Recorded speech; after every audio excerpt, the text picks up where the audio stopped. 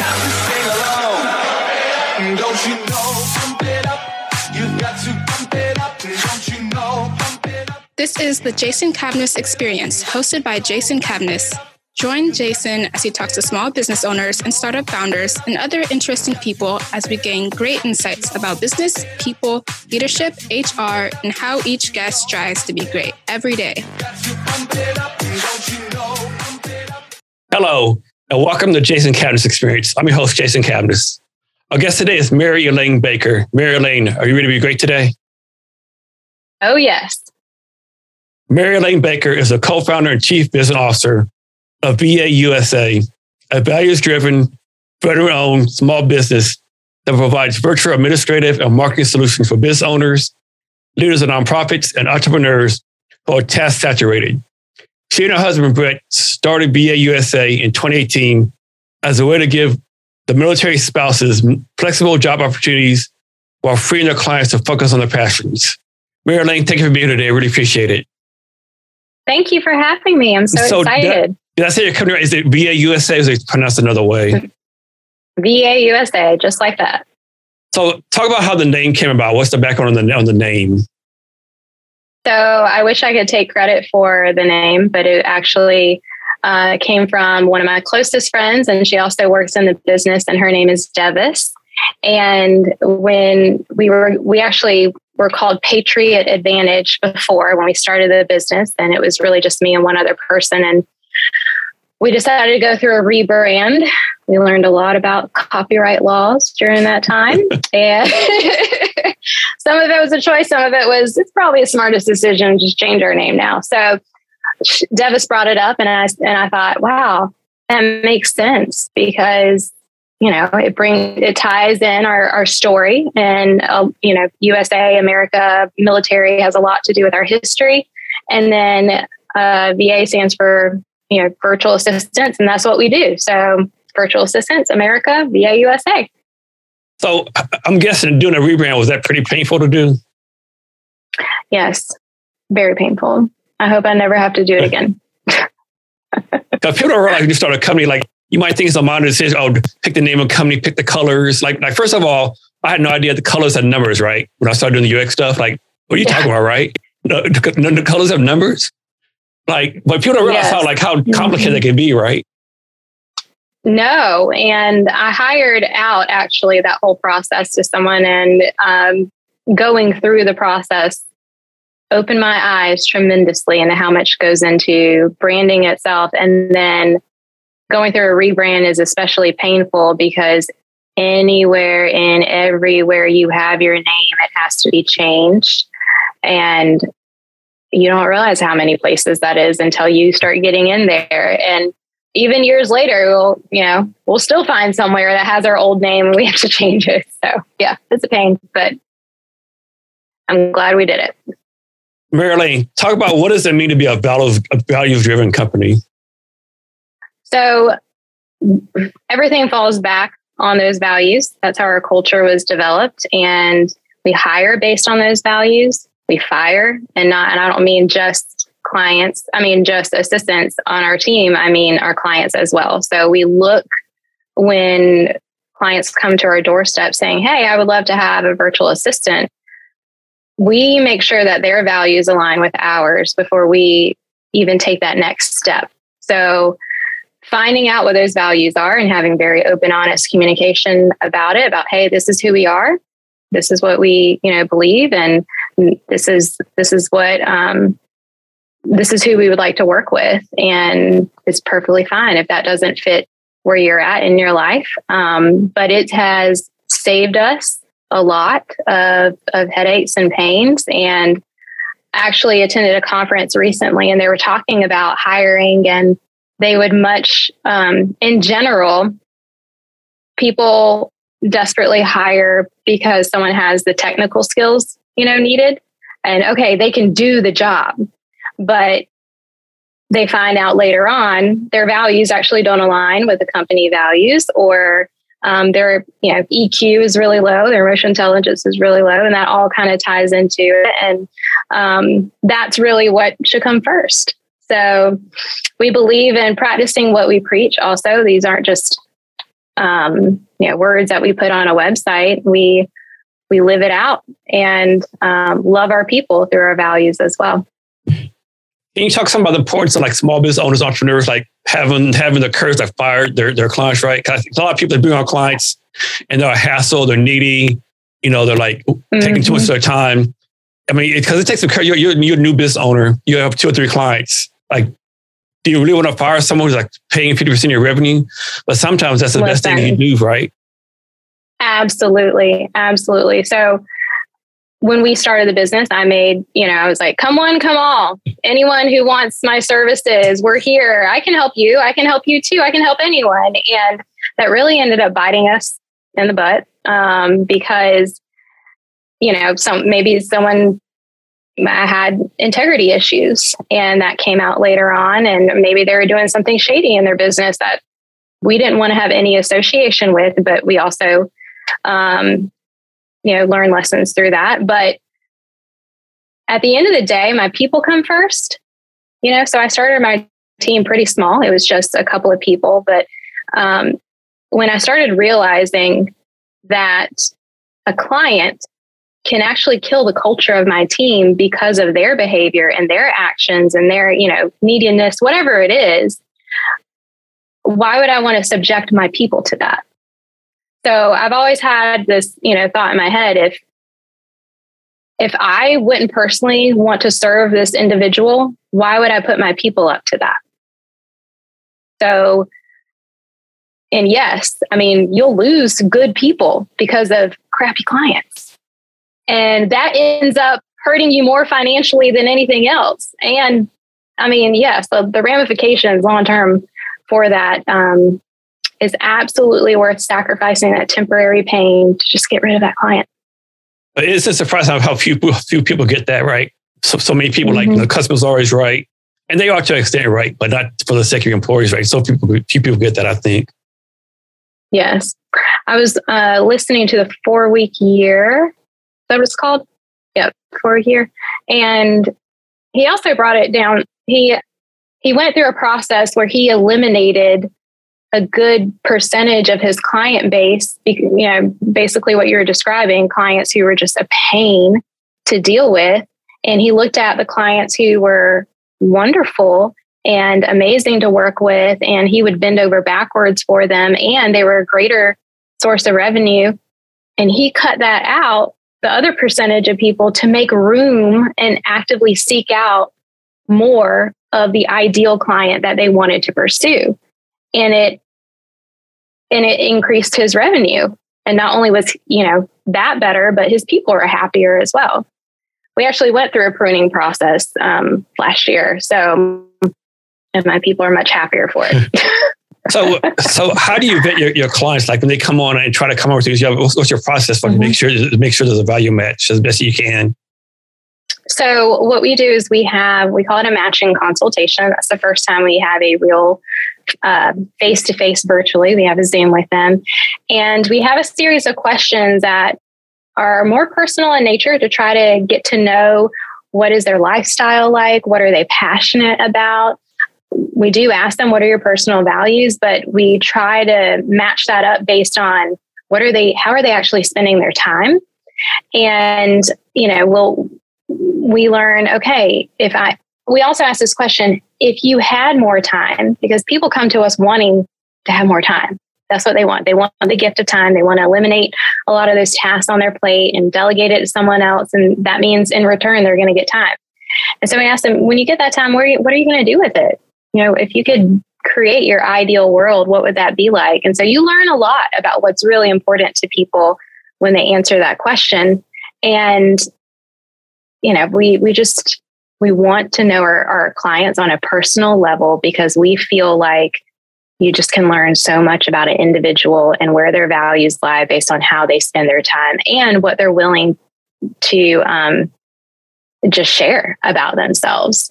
The other day I had a conversation with a lead, and he said, I asked him, I said, how was your weekend? What'd you do this weekend? And he said, well, I was on the back of my property, clearing out some land, fixing this little bridge because we have a boys camp every year on my property. And then I did this and this. And I said, oh, tell me more about that boys camp. And that really opened up this whole conversation about how he's so passionate about children getting out in nature. And his faith has a lot to do with it. And he just really believes in serving, especially that middle school age group that tend to struggle a lot. I don't know about you, but middle school was hard for me. But that showed me a lot about his character and his values just by opening that conversation. So I think that's great. But has anyone ever pushed back and said, hey, I would understand when you ask me all those questions. I just want to use your service. You don't need to know all these details about me. Has that ever happened? That red flag. Yes. Red flag for you? Okay. Red flag. Don't move forward. No, because how we operate is so relationship focused. And, we're not just matching one warm body with another warm body. We want to make sure that they truly enjoy working together. They look forward to having a conversation with them. They want to be invested in each other's lives, and business, yes, is a big part of it, but there's so much more, that goes into that. And a lot of times business owners, the business that they are running, they created. So that has, that's their baby. They're very emotionally invested in that. And so ideally, the person that they're hiring will also care for that, not just check a box. Okay, I did these tasks, but truly genuinely care. In the way that they're going to genuinely care is by caring for the person that they're serving. And how do you get there? Well, you got to have trust. Well, how do you get trust? Well, you got to have a connection. You got to have aligned values. You got to have open and honest communication. How do you give critical feedback that is received well? Well, you got to build rapport with that person. So, yeah, does that answer the question? It does. Okay. How often do you speak to your clients? Do they talk to you once a week, or how does that work? Me personally, it varies. We have around 90 clients right now. So it would be really impossible to talk to every client every week. But the ones that I have personal relationships with, probably once a month. Okay. But our team speaks to the clients, get contact from our team once a week. So everyone has not just their assistant, but we call them a client success coach. So that's the representative of the company that just assures, how are you doing? How's life? Just the other day we had, her name's Michaela, said, hey, I'm going to send John flowers because I found out his wife had surgery, last week. And I said, yeah, absolutely. Absolutely do that. And the only way we know things like that are happening is because the clients have trust with us and they let us into their world. And then how do you vet your VAs that apply to work for you to make sure they know what they're doing, so to speak? So you mean on a technical level? Yes. How do I vet them? Yeah. Okay. Yeah. So we have a program that we use that has a series of assessments that they go through. So we have, our core competencies that we look for. We call one of the last assessments or series assessments just called VA Basics. So it's testing their organizational skills, communication skills, calendar management skills, email management skills, project and task management skills. So they go through a series of videos and then they have a little assessment after going through that, and it gets reviewed. So we have some preliminary assessments that are just kind of, baseline, and then interview with our team, then VA Basics, and then that assessment is reviewed, and then they get an offer. So next question. So you're a fully remote company, correct? Fully remote, yes. And I definitely think that's the way to go. However, I don't think everyone is good at remote work, right? I think you have a certain set of discipline, certain set of skills. How do you make sure these people that come on with you actually can handle remote work? Because I don't think it's for everyone.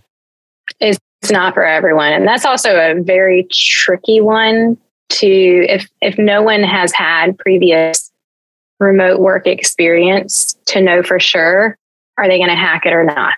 So At this point, though, it's 2022. Almost everyone's had some kind of crash course in working remotely. Yeah. So that has helped a lot. I think people learn very quickly if that's going to work for them or not. So that has not been nearly as much of a concern as it was prior, honestly, to 2020. But we monitor them very closely the first 90 days, especially. And we have curriculum that they go through that talks about and teaches. They have a coach that teaches them, okay, if this is your first time working from home, here are the challenges that undoubtedly, no matter how talented an individual is, they're going to have to face. And that is creating your own work schedule, learning how to time block, time management skills, and learning how to deal with distractions that happen at home. I have two little ones at home, so there's always distractions and dogs and dishes that need to be done and all the things. My husband coming in saying, "Hey, have you blah blah?" And so that is we can find out about the 6-week mark is when we actually know for sure, all right, they're going to make it through, because the first 4 to 6 weeks, no matter how skilled that person is, it's going to be a little bit challenging. But after that, they should start feeling traction. And if they're not feeling traction and feeling, very good about confident in what they're doing, then we raise the flag. So have you found the biggest challenge for new remote workers to be like them being unable to block off time and prioritize? Absolutely. The time management is one of the hardest skills to learn. I think people in general struggle with time management, much less working from home and being able to create your own schedule. I went from being a teacher to having a bell ring and ultra structure around me to now I'm home all the time and I can kind of do whatever I want whenever I want. So that was hard for me. And I'm a fairly organized person. So having all that freedom sounds really nice. And then you have all that freedom and you're like, wait a minute, I have to hold myself accountable. So yeah, because you have access to Netflix, Prime Video, Apple TV. And then you have access to all the food in the fridge, and yeah, it's a struggle. The struggle is real, as they say. So for your VAs, on average, how many clients do they handle? So it depends. Most of our people have a sweet spot between 1 to 2. So it's very, they're very invested because, they're not being drawn in a million directions. They can have up to 3, but just a very small percentage of people end up having 3. It's typically 1 to 2. And for your VA company, and of course, there's a lot of VA companies out there, but specifically, how do you compete with the ones from the Philippines? Like everyone uses the Philippines VA, seems like, right? Because they're cheap price, all that kind of stuff, and they speak English. How do you compete with them? I don't try to. Honestly, it's technically the same services or very similar services that they can provide, but who we are is just so different. And I think our clients come to us because they are seeking not just, again, the checking of the boxes of the task. They're seeking an actual relationship with someone that is going to be truly invested in their business. And we've had clients try the outsourcing, to other countries and end up coming to us because they realize the cultural barrier was difficult for them to navigate, but also it was harder for them to feel like they had a true, authentic relationship with that person. And they really wanted that. They wanted whoever was going to be working in their business with them to be truly invested. And that was a missing piece that they weren't getting. It absolutely works for a lot of people. And I think it depends on the individual. I think it depends on the industry. I know a lot of real estate agents have a lot of success using, outsourcing to the Philippines. But it just depends. We don't pretend that we're the right fit for everyone. We're not. And, if it works for some business owners to have that, that's great, and if not, then that's who we serve, is for the people who are looking for that. Elaine, can you talk about how you focus on your customer? What do you mean by that? Focus on them. Like how you make sure they're upfront, all that, like you take care of all the time, that, you know, the process you have is user friendly, all those kind of things. Mm-hmm. So one of the obstacles that our clients go through, especially if they haven't worked with a virtual assistant before, is overcoming obstacles of communication and delegation with someone who's not physically in an office with them. So one of the ways that we kind of get ahead of that or guide the assistant and the client through that is to give them a client success coach. So they have a coach that is there to help the two parties be able to work together well. And they'll talk through what needs to be delegated, the priority for delegation, and assure that there is trust and accountability is being established, especially the first 30 days. So that client success coach is looking for certain milestones based on what we know to be normal and expected, and also based upon what the client needs and wants. So that way you kind of have a third party overseeing that relationship, and the client feels, you know, they can call that person, text that person. And, you know, sometimes the struggles are really, you know, all on the client. Like a lot of times we have clients who have death grips on what things that need to be delegated, and they know it. They're like, it's me, I'm the problem. And then sometimes it's, you know, the assistant there's a wall there for some reason. So that coach is there to help both parties break down the physical and the unseen barriers that naturally come when you hire someone that you haven't, you know, physically met in real life, and you don't have the ability to see them in an office setting every day. So, but that person, that client success coach, is there throughout the entire relationship. And there are certain touch points that we make sure to have throughout that relationship. And beyond that, we just believe in celebrating life. You know, we want to know, hey, when have you hit a big milestone? When's your birthday? Or, you know, we had a client have a client that loves running. He does triathlons, and he told us, you know, one of his favorite things to do after a race is go eat Buffalo Wild Wings. well, guess what we did? You know, we sent Buffalo Wild Wings gift cards because we want to celebrate with you. We can't, you know, be there eating wings and having a beer with you, but we are there in spirit, and we see you and we're proud of you. So, we just believe in rolling out that red carpet and celebrating life, and also being compassionate when hard things happen. That's great. So do you have something like this? Like, suppose a client says they need X done. Is there some kind of thing that says the VA has to do that X thing by a certain number of days? Or is that strictly between the client and the VA to figure out timelines?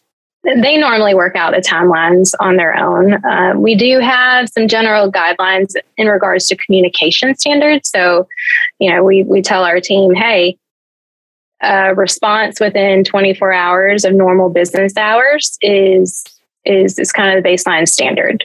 But as far as specific tasks or projects, that requires very clear, open communication between that virtual assistant and the client themselves. That's actually a struggle a lot of times for clients, is that they'll delegate a bunch of things and then not be clear on when they want it done by, or what level of priority it is, or giving feedback on when it is completed. So again, that's another reason why our coach is there to help guide them through, you know, because the assistant wants feedback. They want it. A lot of times they don't know. Was that a good job? Was that not a good job? And you know, the worst thing that could happen is that the client is not giving that feedback, and maybe there was some critical feedback necessary to give, but for whatever reason, they didn't give it. Fear, don't want to hurt feelings, or they're not used to giving feedback. It's not a habit. And then it can snowball into something way bigger than it ever needed to be. So we try to get ahead of that as well. And how do you handle clients who might be, we'll say, like a little needy, right? They'll send an email like a VA, they'll say 10 in the morning, and send another one 11 in the morning. Hey, did you get my last email? Like, how do you handle those things? How do you like hook them up, so to speak?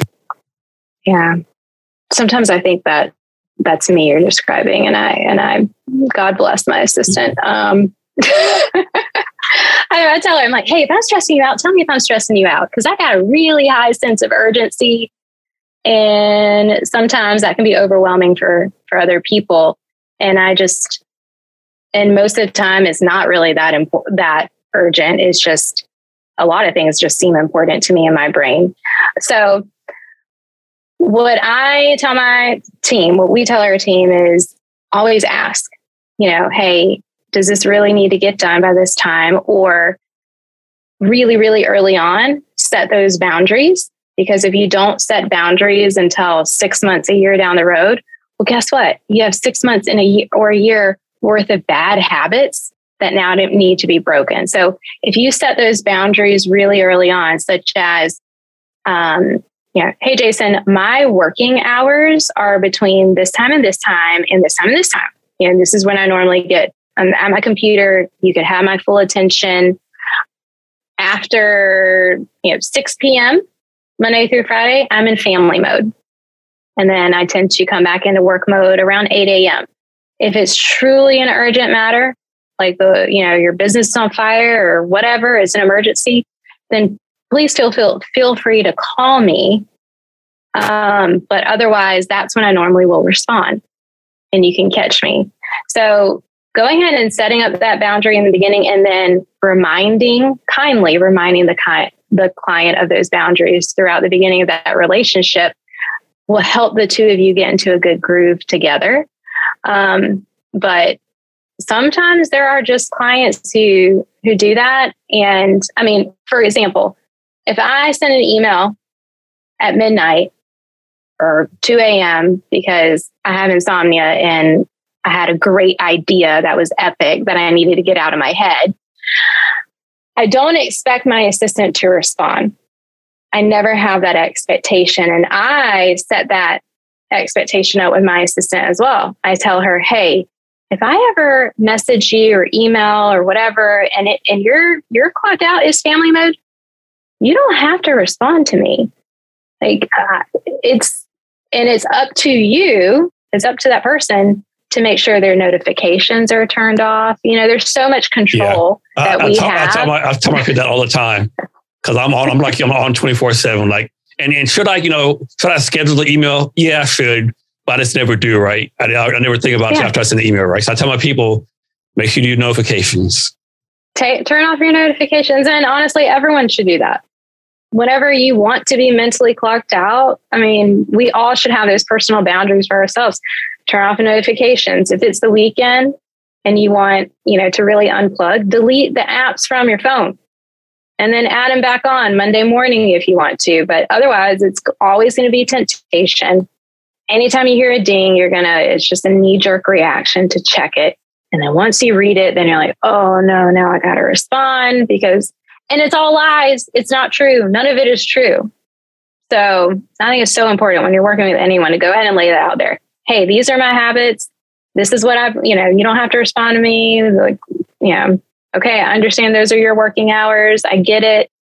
And then, help hold each other accountable. Yeah. And this might be wrong a little bit, but I remember reading or hearing somewhere like, even just check email for a second, it takes your mind like a minute to get back in like mode, whatever you're doing before, right? So basically like recharge like a minute at a time. Every time you check your email, do a notification, and it's taking over your focus. Maybe I would say 15, 20 minutes for me. I mean, it's just switching gears. I don't remember what that number is. I know what you're talking about, but yeah, being able to switch gears mentally, I think it's around 20 minutes. Is it 20 minutes? It takes to to move from one thing to another and task switch. So yeah, in multitasking, that's garbage. Like that's a myth. Yeah. Yeah. So next question, like suppose a company signs up for you, right? With a small business signs up for you, right?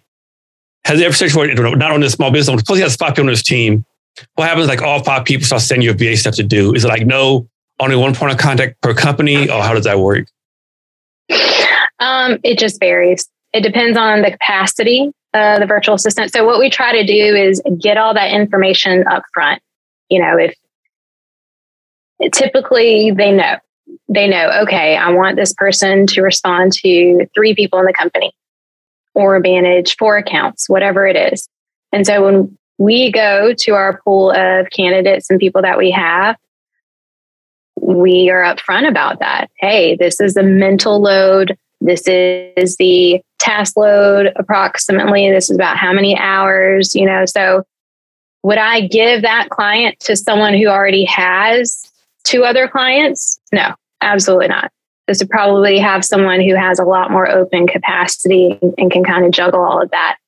Now, how the chain of communication is unique for every organization, but we also would want to know who are the people, what are their roles, but more importantly, what are they accountable for, and why and how would they be utilizing the virtual assistant role?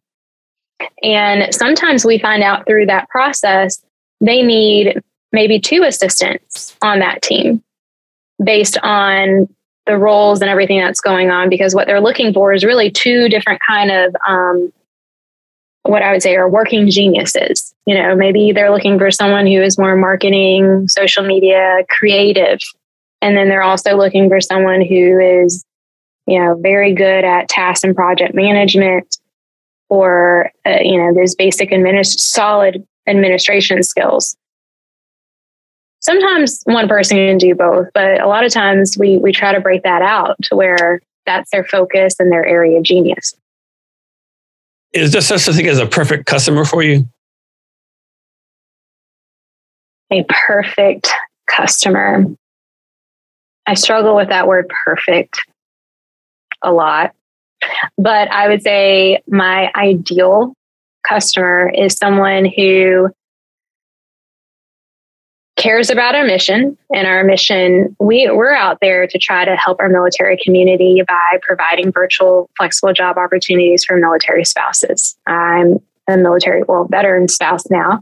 Myself, I grew up in a military family, and my ideal customer is someone who really cares about our country, cares about our military, cares about the spouses, and maybe they just aren't sure how to help, but this is a way that they can help, and also have some of their needs met as well. So that is very important. You got to get our mission. You got to love our why, because if you do that, then you're going to love our people.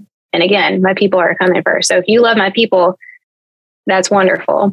And then they don't have to come in knowing or being excellent delegators, but they definitely want to learn, and they're coachable. So I love working with clients who are coachable and don't come in pretending that they know it all. They're humble. They say, hey, this is where I'm at. These are my strengths. These are my weaknesses. I could use help with this. I'm not that very strong here. And they're open to hearing feedback also about themselves, because, like you said earlier, do whatever it takes to make your customer happy. Well, that doesn't normally work out all the time if they're very arrogant and they think they're perfect. And if someone comes in humbly and are coachable and realize, okay, I can learn from this company that are really great at communicating, and they have seen a lot of clients go through the process of learning how to delegate and be better delegators, those are our favorite people to work with. So I'm going to change my word perfect to ideal. Next, we do have an ideal VA that would work for you. Oh, you do? No, do you have an idea? Yeah. Oh, I thought you were telling me you have someone for me. I'm like, wonderful, good. Yeah. Okay, so ideal VA also understands our values, our culture, and our mission, and want to be a part of that. So we have about 70% of our team are military affiliated. So that means we have a percentage that are not military affiliated, but they love our mission still, and they want to support it. So have to be aligned there. Values and our mission, really want to be a part of that, really want to be a part of a community. There are a lot of people who want to work from home because they want to be left alone. And that's fine, but that's just not who we are. We want people to be a part of the community, contribute to our community, because we love doing life together. It's not just about work for each other. We try to, we have regional meetups. We have contests. We have fun. We celebrate births of babies. We celebrate birthdays. We go all out, for each other. And so we're really looking for someone who wants that too, who not just wants to take from it, but also give to it, to contribute to that community that we've created. And then beyond that, high emotional intelligence. That is, we can do so much if you have a high emotional intelligence, you have a growth mindset, and you are, Patrick Lencioni says, humble, honest, and smart. You come to the table with those things, we can teach you almost anything.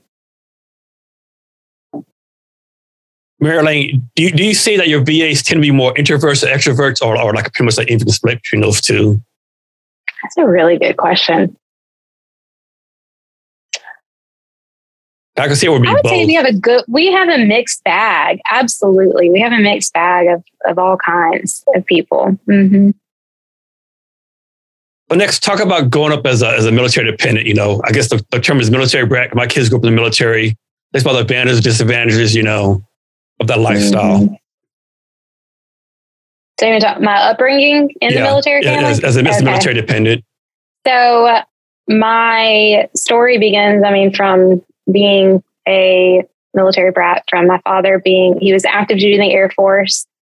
He was deployed he left the first year of my life. He was in Korea, and my mother moved from Honduras, that's where she's from, to America. And it was a lot of moving around when I was very little. And he decided he wanted a little bit more stability. So he switched from full-time or active duty in the Air Force to full-time in the Air National Guard. And we settled in Georgia. So it was very interesting, I think, growing up in just having two very different cultures in my home and very different influence that way, and having the culture of the military lifestyle in my home. My father was pretty strict, to say the least. And he had very, very, very high standards when it came to our values and integrity and work ethic, and very little room for, I guess, leniency in any of those things. So I grew up, as soon as I was old enough to start working, I was working, because my father had, hey, we're just not going to hand you things that you want. As soon as you're able, you're going to go earn it. And I don't even know how many jobs I've had since I was, a teenager. And that taught me a lot. And then I went into education right after I met my now husband. And I was a teacher for the first 5 years of our marriage. And he was an Army Ranger and just gone all the time. It was a constant yo-yo, here, gone, here, gone. Most of our relationship was apart for about 10 years. We spent most of our time apart because even when he was home, he was not home. He was off training somewhere or could get called in the middle of the night. So it was just I would say our lifestyle was very chaotic. It didn't feel very stable. And that's actually part of the reason why I made the switch from being an educator into being a virtual assistant myself. I wanted more balance. I wanted more stability. And I knew we couldn't change his career. He was, locked in for quite a while. And I thought, okay, well, I will take that jump because I need it for myself. My children need me more. And I want to be able to, when my husband is home, I want to be able to enjoy that time freely with him. So, yeah. Growing up as a kid, do you have a favorite place y'all were stationed at? I mean, I would have to say here in Georgia. I don't know if you've ever. And we actually I moved back to my hometown in February. So, yeah, I'd say that it was my favorite. But we lived just outside of Savannah, Georgia. And that's also where I met my husband. And he was stationed here. And it's beautiful. You have the beaches nearby, lots of history, art, culture, so many fun things to do. It's a really fun, small city, if that makes sense. There's something for everyone. So it's not a bad place to get stationed at all. There's quite a few military bases around here, actually. So you bring up a good point and talk about this some more, right? Because a lot of people they support the military, all that kind of stuff. But I don't realize they know how much we sacrifice, right? Like, for example, like your husband go all the time. Like I use me as an example. Like I deployed 1 year, came back the next to do training, left again, right? But the year I'm training, you're never home, right? You're training, you're going to NDC, you're going to different things, right? So you're home technically, but you're really at home, right? Mm-hmm. Yep. Yeah, it's hard. I mean, there's a reason why a lot of military couples get divorced. And it's sad, but it's so trying on the person individually and on the marriage and on the children. Thankfully, we didn't have to do a lot of moving around. We have lots of people on our team that move every 2 years, sometimes more. My goodness, I can remember one time this couple moved, I think 2 or 3 times in 1 year. That's one rough. Year. And she had littles at home, and she was so thankful that she could take her job no matter where she was bouncing around. And that's why we created it. But it's so trying on the marriage. I really think military couples are just some of the strongest people I've ever met. And I'm not just saying that because I'm one. I'm saying because of the lifestyle that we've had to go through. And so once you're in it for a few years, one, you learn a lot about yourself. You learn a lot about what you're capable of. And for me, I'm thankful for a lot of those challenges because I think, I had to be broken and able to get strong in order to get stronger. And I mean, I got broken so many times in so many ways and disappointed and curveballs thrown at me and change of plans and, just lonely, learning how to live in a state of loneliness. You learn so much about yourself and how to move past that and how to be at peace with it, was huge for me because I love being around people. And for me, my husband's my best friend. And so for so much, I had to be without my best friend. And then, of course, all the burden of, all the running of the household, all of the things that, you're supposed to kind of share the load with your spouse. It's all on you. And then, you talk about mom guilt, I would go pick up my kids from school, daycare, come home, and I couldn't wait for them to go to bed. I was just like, okay, I'm counting down the minutes. I just need you to go to bed just so I have a few moments of peace before I can go to bed. That's part of the reason why I left, my normal 9-to-5 job, because I felt guilty about that. Like every day, I just couldn't wait for it to end. And then dreading the next morning. That's a terrible, place to get mentally. But so many military families are, struggling in that. And I also, my husband says this all the time. Military spouses, it's one of the most thankless jobs out there. Everyone thanks the veteran and they don't, or the military member, and they don't pause to think of like, wait a minute, who's back at home supporting this person and making sure, that home doesn't fall apart. Yeah, that's a great point. Who's the one at home praying for them every day for their safety? So, yeah. So, Elaine, can you talk some more about, so there's 2 things I want you to talk about. One is military spouse unemployment, not having any jobs. I think it was even worse underemployment, right? Because I know like based on demographics, military spouses have highest unemployment and underemployment rate because so many have bachelor's degrees. Like perfect example, when I was stationed in Vicenza, Italy, all the commissary baggers were military spouses, and they all have master's degrees. Of course, Italy's different because all the visa and stuff, right? But it's just a challenge, right? Because you support your husband or your spouse like 10, 15, 20 years, you get out, and like you've done stuff, volunteer stuff, FRG, but the civilian world doesn't count that really, right? So there's this big gap, and you're trying to get a job, and like, what have you done for 20 years? Yeah, I mean, you're hitting a very passionate subject of mine, obviously. But yes, I mean, one of the statistics, and I think it's only gone up recently. My husband shared an article with me, and I can't remember, but one of the statistics that I've heard is the unemployment rate is 4 times higher for military spouses than the national average. But I think that's gone up.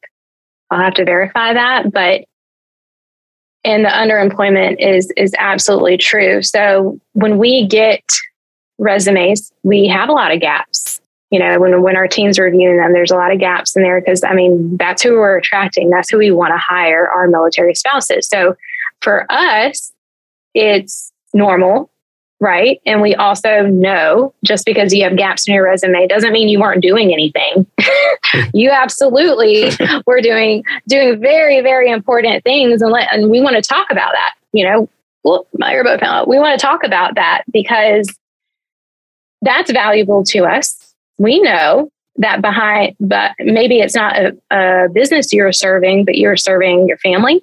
And like you said, you were serving your FRG, maybe you're volunteering.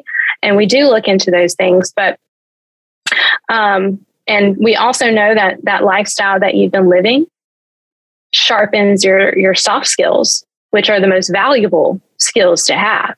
And frankly, I talk to a lot of business owners, and it's hard. Those soft skills are hard to come by especially right now. It's so hard to hire in general, but those soft skills are really what people are looking for.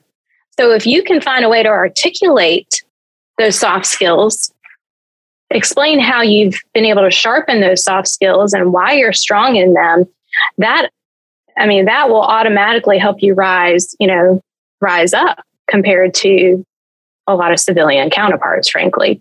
But I mean, I speak to military. Actually, I'm going to go speak to some military spouses about how to position yourself better in interviews, and also kind of a lot of times it's our own mental blocks, thinking employers automatically don't want to hire me because I'm a military spouse. They kind of put that mental block in their head, and they're coming into interviews already thinking less than of themselves. And what I try to tell, military spouses is you got to get over that. If you don't see the value that you're bringing to the table, nobody else is going to see it. If you don't start believing it, not just saying it, but believing that, no, I have great value to bring to this table, and speak confidently about yourself in that way, then no one will believe it. If you come making excuses or, making or positioning yourself as a victim in any of this, or very kind of reserved about your gifts, if you hold back, people can feel that in interviews. They can feel it. They can pick up on it like that. But if you come to the table knowing, hey, this is who I am, these are the soft skills I have, this is how I was able to develop them, this is what I'm passionate about, and this is what I'm looking for in a workplace, night and day difference. So Marilyn, that's a great point. Like, I know a lot of military spouses like yourself, other friends I know who quote unquote, making stuff happen, growing companies, getting master's degrees. I mean, just making it happen, right? But then again, I know a lot of military spouses too, like you said, the victim, oh, they're not going to hire me, nothing's for me. Like, how do we get those spouses to be more up to speed, so to speak? Is it on this military spouse, like training themselves up? Should the military be giving some kind of training? Like the civilian workplace, like who should be doing that? there are a few nonprofit organizations out there that are phenomenal. One of the ones we love working with is Hire Heroes USA. And they have a serving spouses program that can that really helps kind of guide people through that process and helps them with those interview skills, helps them with their resume on how to translate, what were you doing during that time? So it's not just one thing on that piece of paper, and how to, kind of help them go through those mental blocks, how to clean up your LinkedIn, how to present yourself professionally to the world, especially if you've been out of the workplace for a while. Because, there are people like with those master's degrees that you say, but they never actually did anything with it. They may have that higher education, but they weren't able to do anything with it because of the lifestyle that they had. And they made a choice to focus on family, which is a very honorable choice. So some of that is, okay, yes, I have this degree, but I have a lack of experience. So I may have to start lower than what I thought I needed, where I wanted to start, because I kind of have to get that experience under my belt and bolster my resume for a little bit, make that sacrifice. It's painful, but I mean, that's a lot. What a lot of employers are looking for is not just that piece of paper, but the proof in the pudding that you've been able to apply it and use it. So that's a really hard thing for someone who has that degree, but doesn't have the experience yet. So there will be a time, kind of, sweat equity you got to put in to be able to get back to where you originally wanted to be when you left, that college or finished that degree. But I have a master's degree, and I left the education world and became a virtual assistant.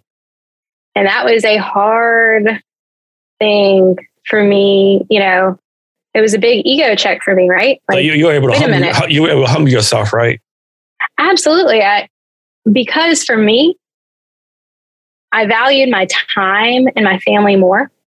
I had to realize, okay, how valuable is my time and my time with my family and my mental health?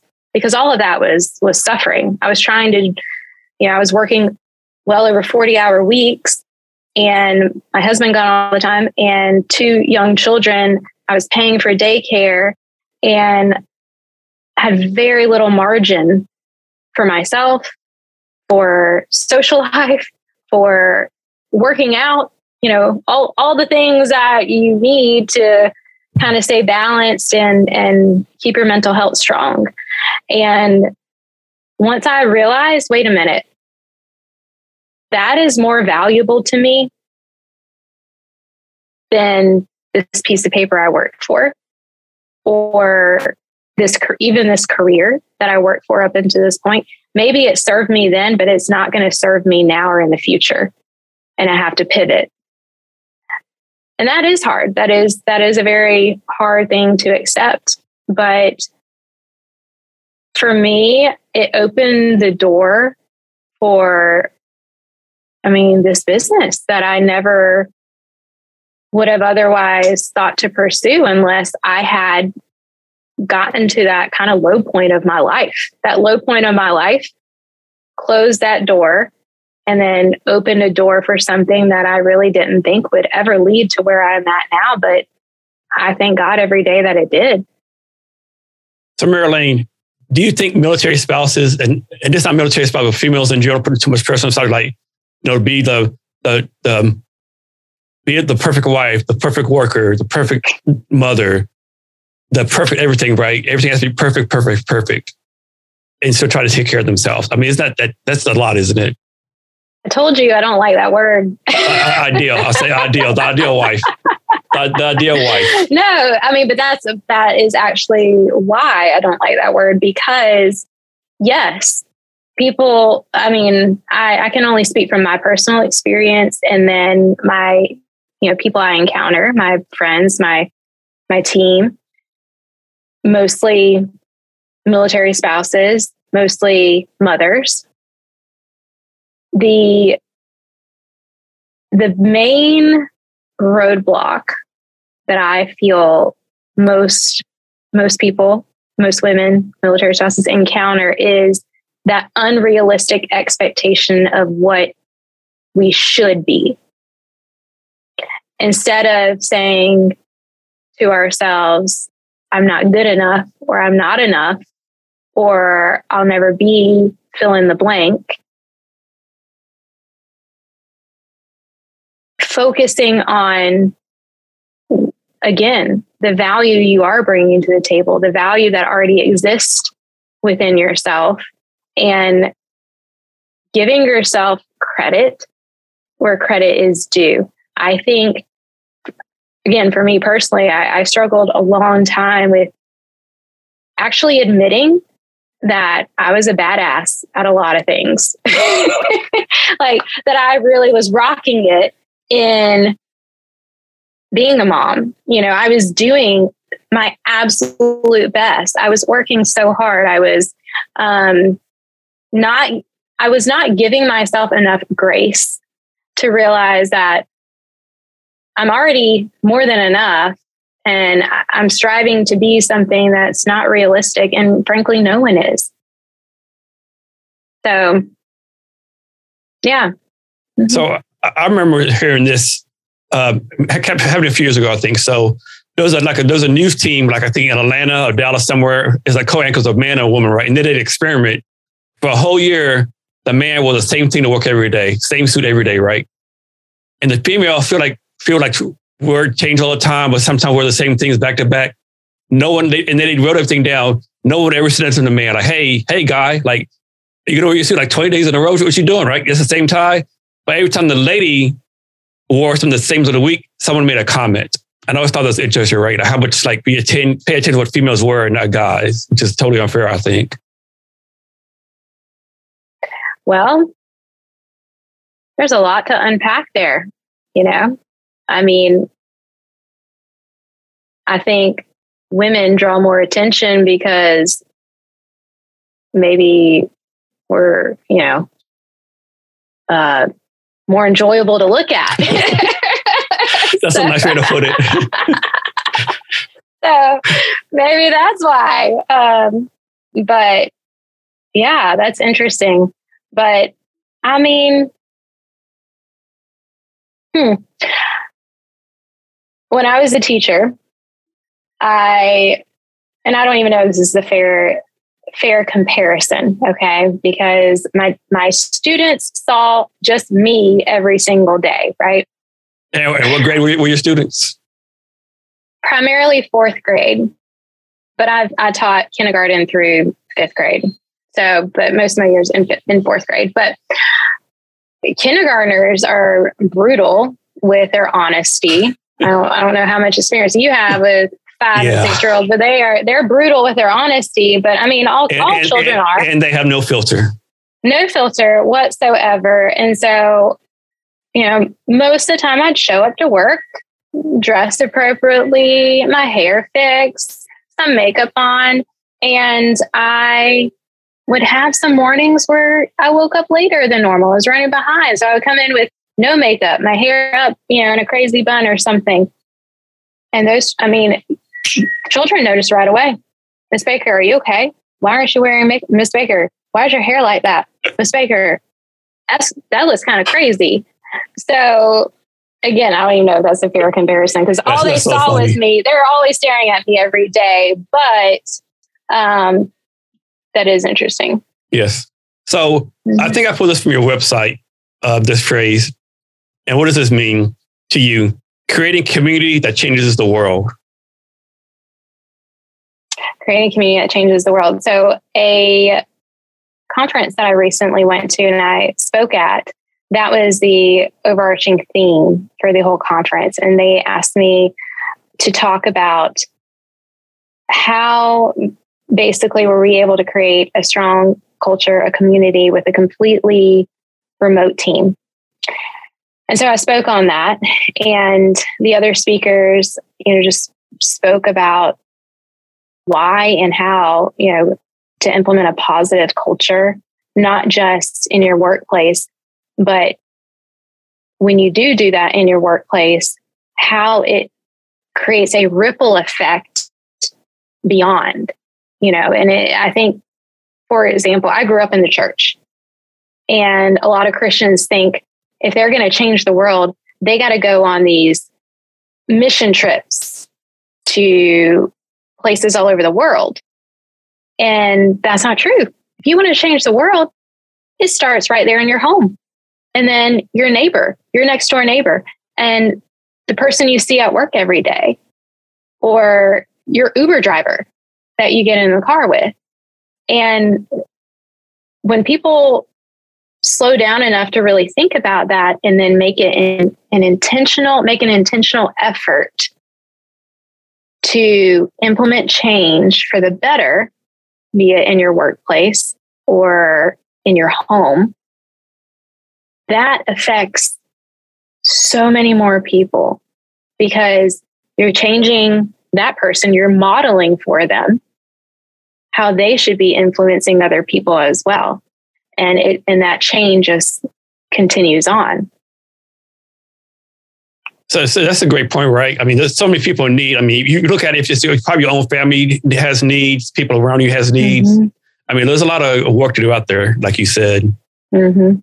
So, Elaine, your faith is important to you. Can you talk about why your faith is so important to you? Well, I was very fortunate to grow up with parents who were believers, and I grew up in the church and learning about God from a young age. And I became a believer at 8 years old, and I would say about 5-6 years ago, I really started to focus more on my spiritual life and my walk with God. And I honestly believe that a lot of those decisions that I made to make such a major career change, and, I talked about those doors shutting and opening and really humbling myself. I prayed a lot about those decisions, and so did my husband. And while my ego, myself, struggled with that, my heart was very much at peace with it. And so even when I had fears or doubts, my faith and knowing that I didn't really have to worry got me through and helped me make the right decisions to be able to open more doors. And those started coming. And that is also why I believe, my business is supposed to be used to love people. And I think if more business owners realize that their job is not to just make money, which is very important. There's this phrase I learned through a Christian peer advisor group that I'm a member of. It's called C12, but it's no margin, no mission, right? So we got to make money. It's very important. If we don't have any margin, when it don't matter what else we're doing, none of it will move forward.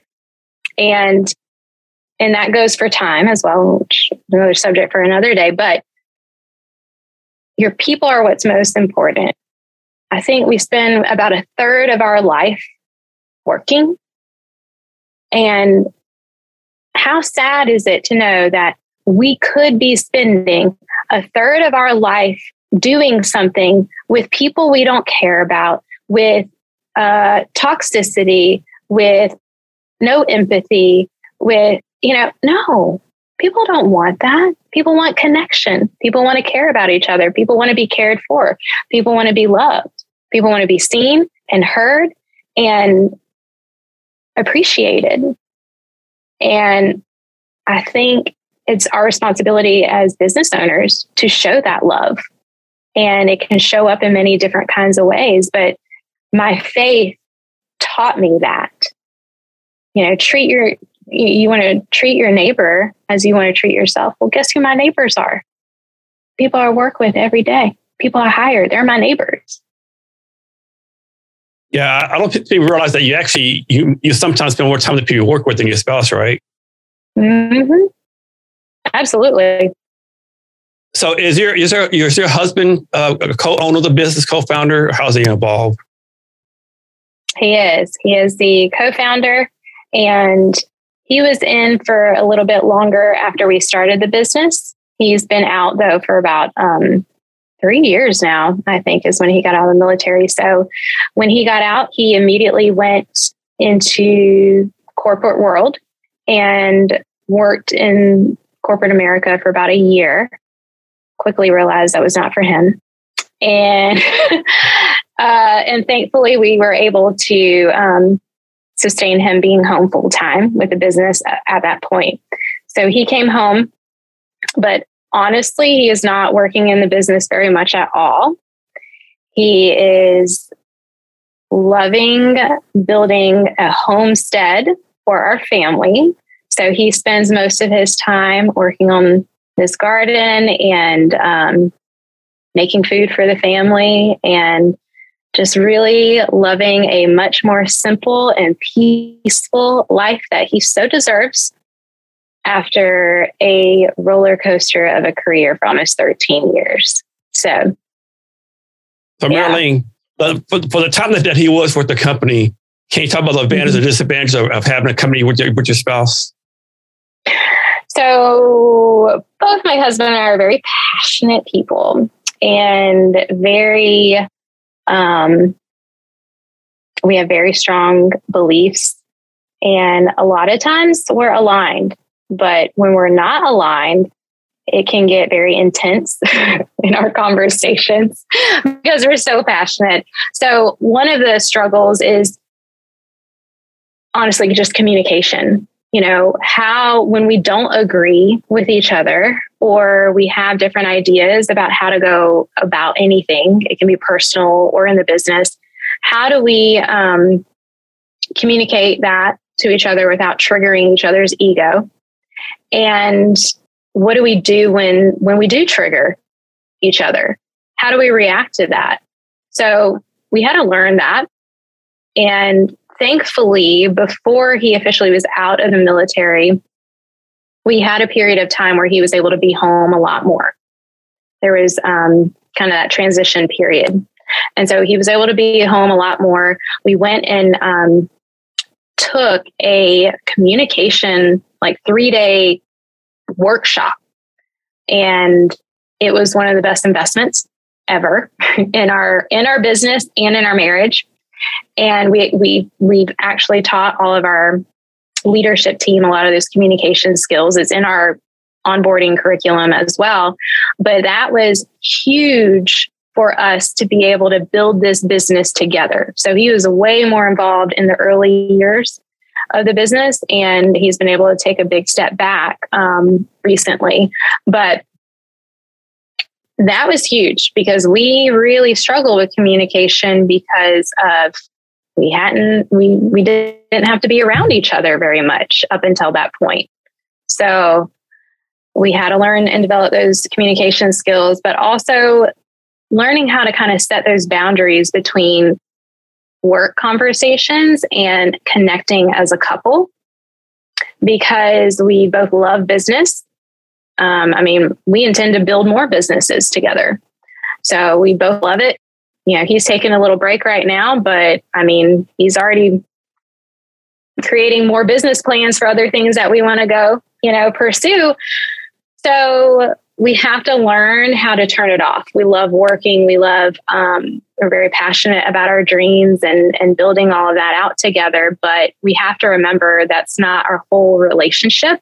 And we have to be careful because it can quickly dominate what we talk about, eat, sleep, and breathe it. And, it takes intentionality to kind of reconnect and get out of that daily grind, especially when we're working from home, because it's very unclear what those boundaries are when work is in your home. Marilyn, you already talked about this some. Can you go into more detail about your own entrepreneurial journey, like how you went from a teacher, you decided to start the VA business, did you have to overcome second guessing? Did you have to say, hey, I can really do this? Yes. That goes, a lot back to my faith, because I did struggle with that. I had imposter syndrome, and I never went to business school. And thankfully I had a couple of wonderful mentors that are very, very successful in business. And so a lot of times when I would struggle, I would pick up the phone and say, "Hey, this is what I'm struggling with right now." And they would help kind of snap me out of that mental, struggle that I was having. And again, my faith kind of helped me discern between what is true and what's untrue. Am I, just because my brain thinks something, it doesn't mean it's true. And so kind of making sure I knew the difference between my heart and my intuition and facts versus a story that I'm making up in my head. And I think a lot of fear comes from unknown. We want to know all the answers. We want to know if we're going to fail or not, because if we all knew that, that would be awesome. But not knowing what the outcome is going to be can, make a lot of fears come in and negative thoughts. So I struggled. I think anyone who thinks that whoever says they didn't struggle or never really had that, I think they're lying. I think we all do to some degree. But my faith and my mentors and my husband, my best friend, absolutely great people who I could trust and be vulnerable with, and they know how to kind of help me snap out of it. And then my faith, absolutely. So Elaine, how did you figure out your current business model? Like, how did you validate this was the right business model for you, that the idea was correct? Can you talk about that process? So my experience was working with clients. I realized that they had a lot to learn about how to best use me and how to communicate with me. And thankfully, I was a teacher before, so it was easy for me to kind of coach my clients on how to be able to work with me. It came kind of easily. And then when I had the idea of the business, it came from realizing, oh, there are a lot of people just like me. It's not just a Mary Elaine problem. It's a chronic issue with a lot of my military friends and then beyond in the country. So I realized that there was an untapped talent pool. And because of my connections and my network, I knew it would be too easy to find the people. The hard part would be, how do I get them to work together? I can find clients. My clients are, we've been like 98% referral based since we started. So the clients were coming.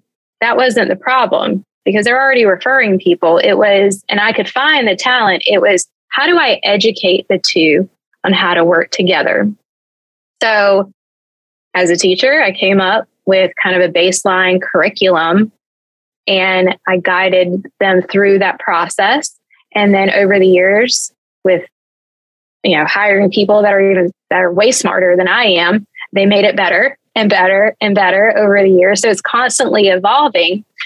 But as far as the business plan goes, what I knew I didn't want to do was trap or lock any clients into working with us where they weren't getting the value, or it wasn't a right fit for where they're at. So one of the things that we implemented was, it's month to month. You can leave at any time. And when you decide to engage in business with us, there's no minimum amount of time you have to stay with us either. So you don't have to stay for 90 days or any amount of time. It's truly just month to month. So that's a model that we've implemented since the very beginning, and it works out really, really well for us. And then it also has just really worked out that we have clients who, again, refer other clients. So we don't have to spend that much marketing dollars, to go out and, we don't have a marketing budget like Amazon and Target, right? So the business model on marketing, or that piece, is we just treat our clients like family. If we love our clients and we love our people, and we do that really, really, really well, they'll just keep referring more people. They will be our advocates.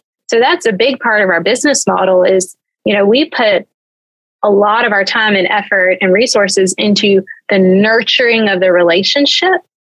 And they will go out and be advocates for us. And those are the best people to work with, are people who are coming from other wonderful people that we have a great relationship with.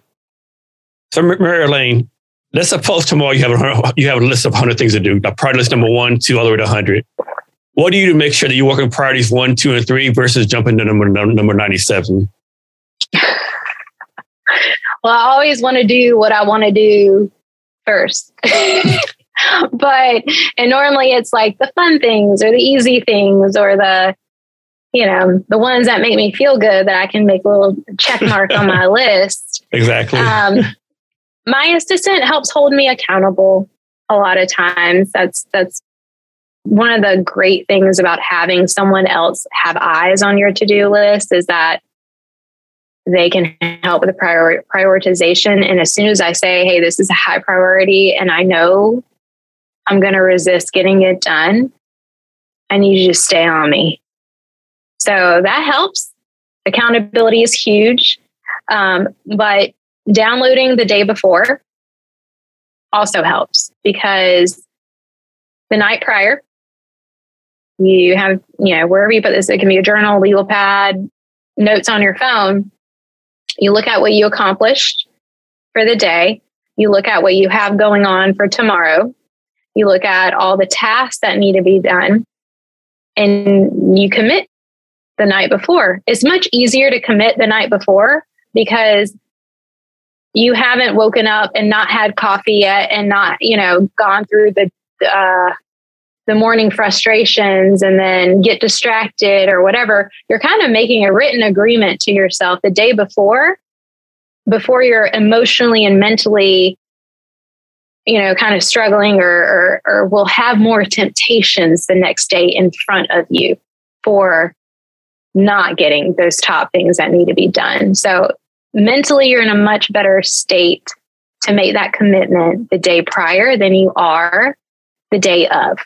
Most of the time, people don't even prioritize at all the day of. So prioritizing the day prior helps a lot with starting the day off the right foot and knowing you've already made that commitment to yourself. Mary Elaine, being an entrepreneur, whatever term you want to use, it's hard, not easy, difficult. You have to be all in, encompassing. It takes, everything, it controls your life. But having said all that, what do you do to make sure you take care of yourself? So one is, I actually was just talking yesterday with my husband about this because I could tell I was getting to a point where I was overwhelmed and stressed and struggling to kind of mentally juggle all the things that are going on in my world.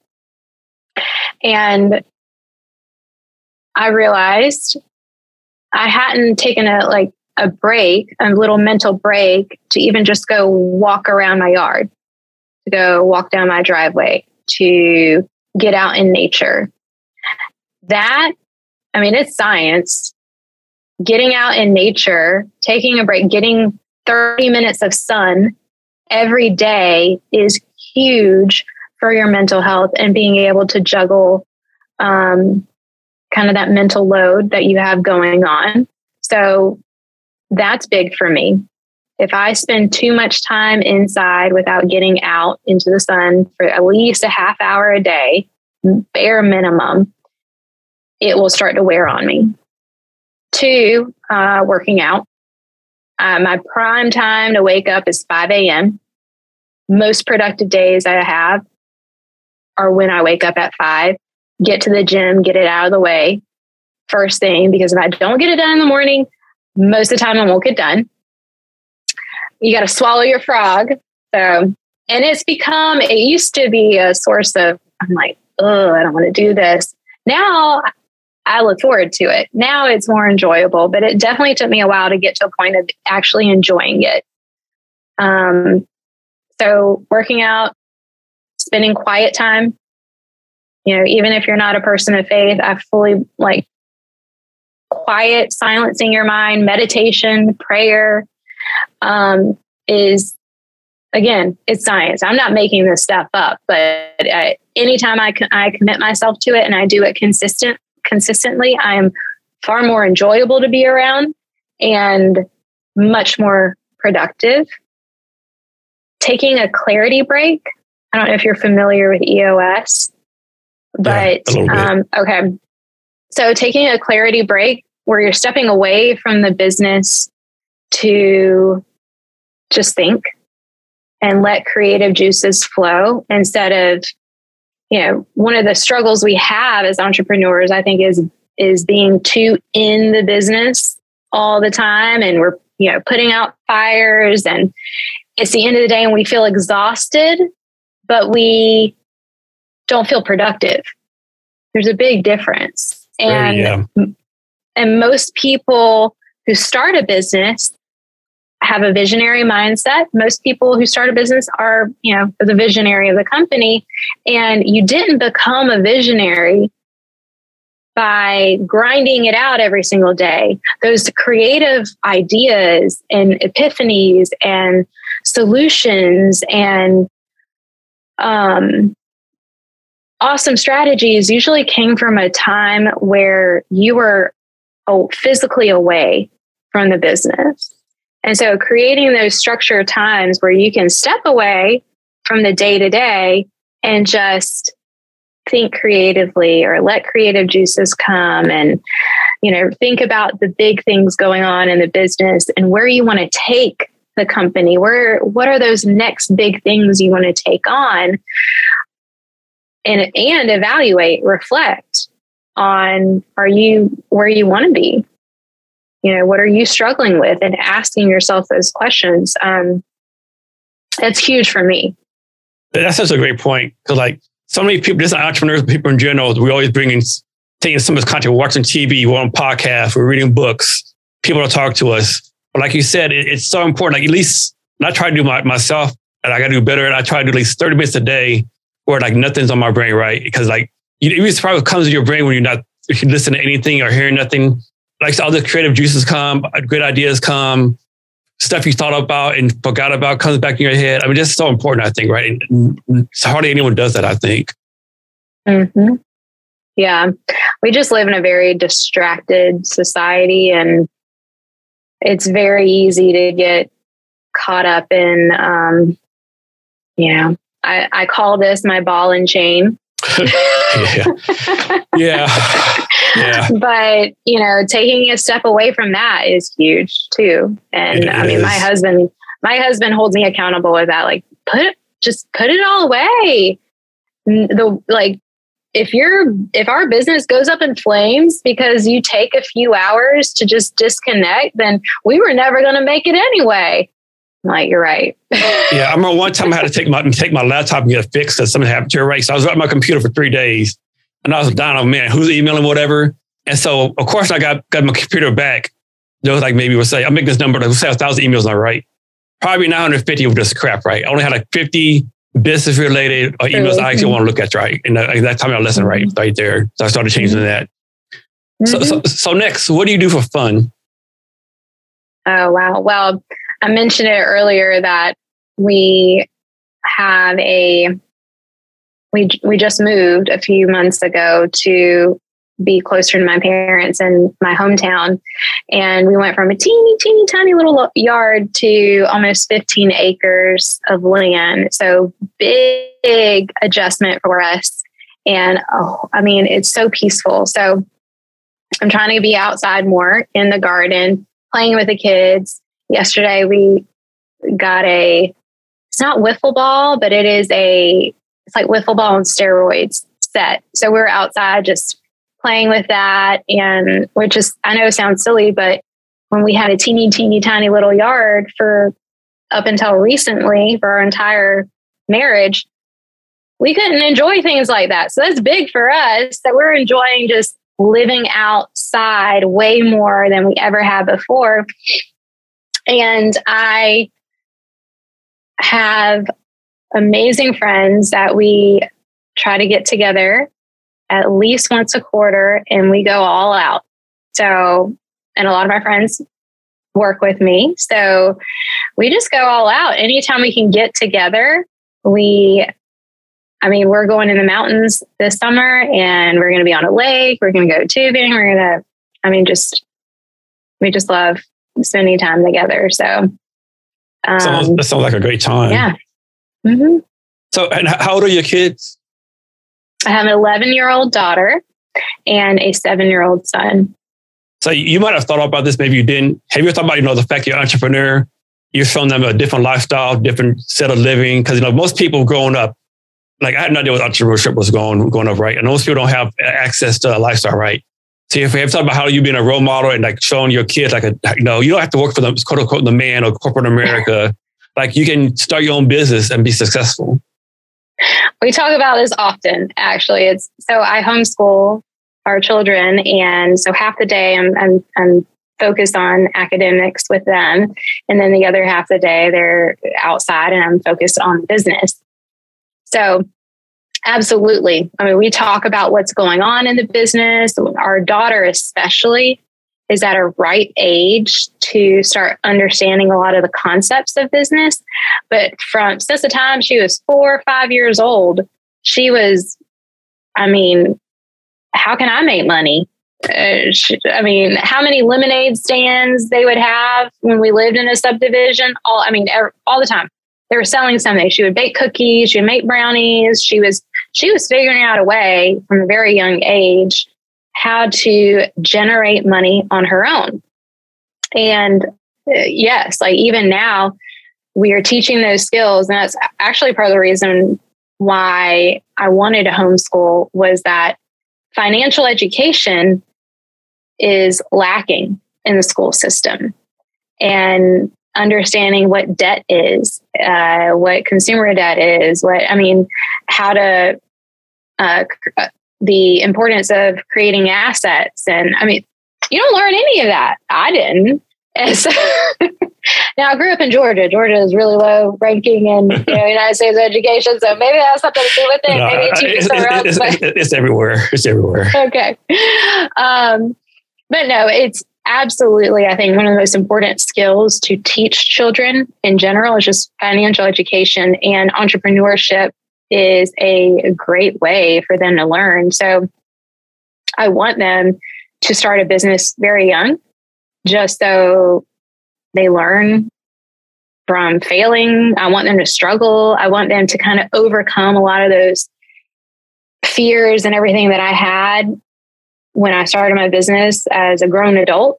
I want them to go ahead and, hey, let's roll your sleeves up, make mistakes, and let's create a business while you're still a kid, because you'll learn so much about life in general by doing that. You're going to learn so much about people. I talk to my children often about what it means to be a leader, what it means to, it doesn't mean you're in charge of people and you just tell them what to do and they do what you say. Leading, if you're a true leader, you're using your influence for change versus your authority. And so right now I'm trying to teach my daughter the difference between the two. And there are times in parenting where it's very clear when I'm using my authority versus my influence with my children. And so they can see that, right? And your job as a leader is to serve your people. They're not there to serve you. You're there to serve your people. And what does that look like? So I also, I don't know if you've heard of the Tuttle twins, but they talk a lot about, we have their whole book series, but they talk a lot about business and stock market and all kinds of stuff, but it's geared for children. So I'm always looking for resources. Cash flow. There's a board game that Robert Kiyosaki created called Cash Flow for Kids. And every adult should probably play that game. It's not just for kids, but it is phenomenal. It is genius. It is wonderful. My children have loved it. I've loved it playing it with them. So you already talked about your company some, but can you go more detail about how the company got started, what your focus are right now, and what your vision is for the company going forward? Yes. So We are a young business. We officially launched in January of 2018. And that is in 2017, I was a virtual assistant myself. So that's where the idea came from, was realizing untapped talent pool. I can teach them how to work together. I also know I can find clients. So, and it was a calling to support people just like my family who were struggling, who went through the same struggles that I did. So that's our why. And that's where the idea came from. And it came from one phone call to one of my best friends who also married an Army Ranger. And I said, hey, I have this idea. Do you want to do this with me? And before I got the phone, she said, yes. Her name's Brooke. And she's still with us to this day. And from there, it came, one person to 2 people to 3 people over the years. 2020 was great for us in that it helped educate people on how to work with someone remotely, and in the aspect of it can be done. Let's say that, because I had a lot of pushback for the first couple of years from people, and like, well, how does that work? How do you know you can trust someone? So now it was 2020 taught people it can be done. And everyone got a boot camp. Everyone got a boot camp in how to work remotely. And that helped us with not having to educate so much our leads that were coming in, that it was possible. So there was less fear. There was less fear in people's minds coming into it.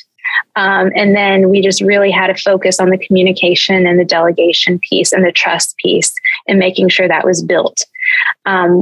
So it helped bring more people in because less people were afraid. Now we knew.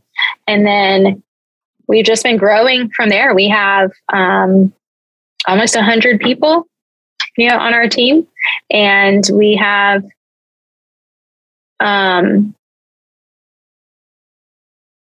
where do we want to take it? That was the other question, right? Yeah. Where do we see this going? What's the vision for your company? So a lot of people I think when they ask that question, I want to take it to this size. I don't necessarily care so much about the size than I do as to the why behind it. So where I see this growing is I would love for, big 10-year vision is that we are a virtual assistant company that is known everywhere around the world. So we want to open it up beyond the United States. Still hire from a military spouse pool, because as of right now, all of our military spouses live in the States. But we also have military spouses who spend a few years in Spain and, other parts of the world, Germany. And right now, our model doesn't support that, but I would love to see that expanding beyond. And we can start having clients from all over the place, because we also have military spouses in the appropriate time zones for that. So I think that would be great, because a lot of times spouses have to leave the country for a while and they can't work. Or it's a struggle. So that is a kind of a very big long-term goal. I would love to also have a nonprofit started. I have a desire to just help more people. I think in ways that are not necessarily completely in line with VAUSA business model and how we're supporting people already. I kind of want to go above and beyond in helping our military community. And I haven't quite figured out what that looks like yet, but it definitely will be spouse focused. There's a ton of resources out there for veterans. And I really want to just really hone in on that spouse portion. But I think the business is teaching me a lot about what those core needs are, just based on what my people are needing and watching how they grow or how they struggle and what's happening with, America right now in society. So I'm just trying to observe and see where God's leading me in that way.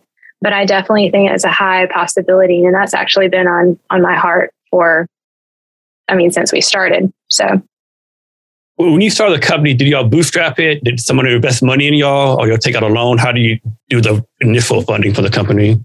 We bootstrapped. And my husband was able to kind of help cash flow in the beginning with his income coming in. And in October of 2020, the business was strong enough to support both of us being home. So he was able to, you remember I said he was in corporate America for 1 year. So since he got out, and then now it's, being able to support us. So Mary Elaine, what exactly do your VAs do? Like, what tasks can they do for people? It varies from basic administrative services, such as email management, task and project management, calendar management, and that can be personal or professional. So, making travel arrangements, to making restaurant reservations, to buying a gift for your mother-in-law's birthday. So they can do online shopping. They can do basic bookkeeping. They can also, we do have people who have skills in the marketing world. So social media marketing, LinkedIn management, email marketing campaigns, to building websites. It really just depends on, does it require, if you can use Wi-Fi and a phone and a computer, 9 out of 10 times, we can probably find someone that can do it. So sometimes we have clients that come in with a little more specialized or, very specific things they're looking for. And it may take us a little bit longer to go find those individuals. Sometimes we recommend doing straight recruiting. If it is very, very specific and a little outside the wheelhouse, we'll go out and we'll recruit, and then you can hire them on directly. But most of the time, our clients come to us for the day-to-day basic admin responsibilities. Is there anything that might be too complicated? Like, suppose a client said, "Hey, I want y'all to build up my business model for me." Like, what's off the chain? What's off the limit? I haven't been asked that one yet. But there's a time where you say, "Hey, this might be out of our scope." Well, I will say this: we have had clients that certainly come in with thinking that if they hire an assistant, they're going to be able to double or triple their revenue. And because of the stuff that the assistant is doing.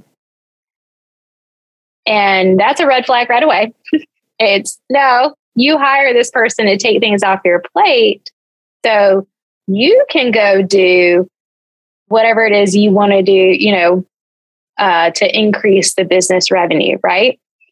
So there's often not often, but sometimes unrealistic expectations of this assistant is just going to change my business overnight or change my life overnight, that we have to make sure we manage and also identify very early on. Is this person coming in, thinking that the assistant is going to make the company more money, or are they understanding what delegation means and the value of handing off tasks that are tedious, time consuming, and teachable so you can focus on your area of genius?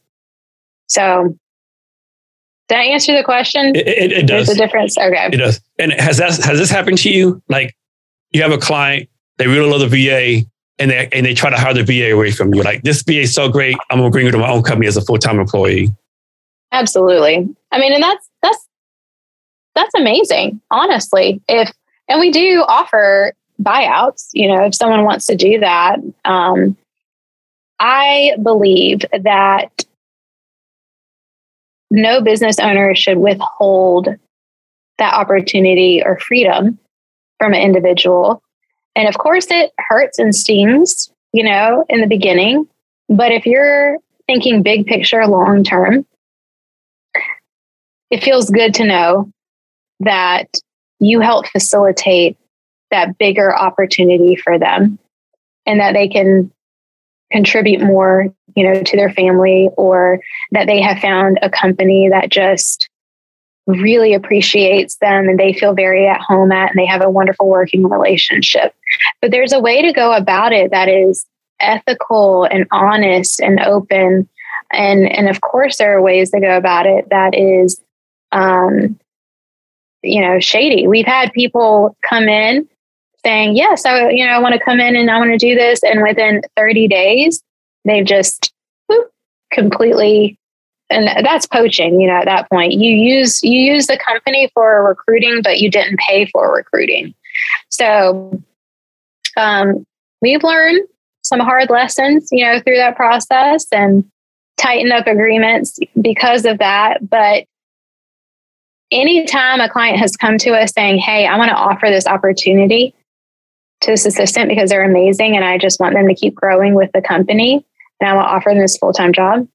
Okay. All right. Let's negotiate. That's awesome. Like, let's do this. And the thing is, that person that left you is going to be a lifetime ambassador for your company. Absolutely. That is such a true statement. How you treat that person on the way out and how that goes down, again, that ripple effect. It's not just that one person that you're impacting. It's every person that they encounter. And you want that person to be an advocate and an ambassador for your company. I wish it always could be that way, but, sometimes things happen. And, but I also think even through those hard times where, we hired hired an assistant or a client that lacked integrity. All of that taught us something. Even through those painful experiences, it taught us something about ourselves. It taught us it made us even more determined to be very strict about who we let into our culture and our community. Because those lessons are really, really hard ones to recover from. And it also can permeate into your culture and damage morale. And that's why, we are just so focused on being values driven first. Mary Elaine, is there anything else I asked you that I have not asked you yet, or anything you want to talk about that we haven't talked about yet? I don't think so. I feel like we covered a lot. I feel like my whole life story now. Yes. Mary Elaine, can you share your social media for yourself and your company so people can reach out to you? Absolutely. So my personal Instagram handle is just at Mary Elaine Baker. And then my business is at Hire, HIRE, VAUSA. And that's for Instagram, Facebook, LinkedIn. And then our website is hirevausa.com. Yeah, for the listeners who have the links to our social media in the show notes, you can find the show notes at www.cavnesshrblog.com. And be sure to share this episode with your friends and network, and rate, review, and subscribe to Jason Cavness Experience. So, Mary Elaine, do you have a favorite social media you use? Or do you have a go-to social media for yourself and your company? Oh, Instagram is what we're primarily on. Instagram? For sure. Mm-hmm. It's what I'm on most of the time. But between Instagram and LinkedIn, we're pretty active on both. Active. Mm-hmm. Mm-hmm. So, Mary Elaine, we're coming in with a talk. Can you give us any last minute wisdom or advice on anything you want to talk about? Speaking to business owners, culture is the most important thing to focus on. It really is. I have a formula, and that is compassion plus connection plus communication multiplied by consistency equals a culture of trust. And if you're doing all of those things, everything else will come so much easier. So that's my biggest tip for anyone considering entrepreneurship or current business owners. Focus on culture. And for military spouses out there, please apply. That's not wisdom, but we need wonderful people. And if any of your listeners know of anyone in the military community, I would love for them to be connected with us. And, we just love supporting veterans personally through transition. That's our heart as well. And then we just love finding job opportunities for military spouses. Mary Elaine, thank you for your time today. I really appreciate it. Thank you. Thank you for having me. And to our listeners, thank you for your time as well. Remember to be great every day. Thank you for listening to this episode of the Jason Cavness Experience. Be sure to connect with us across social media at CavnessHR. Thank you, and remember to be great every day. Don't you know, pump it up. You've got to pump it up. Don't you know, pump it up. You've got to pump it up. Don't you know, pump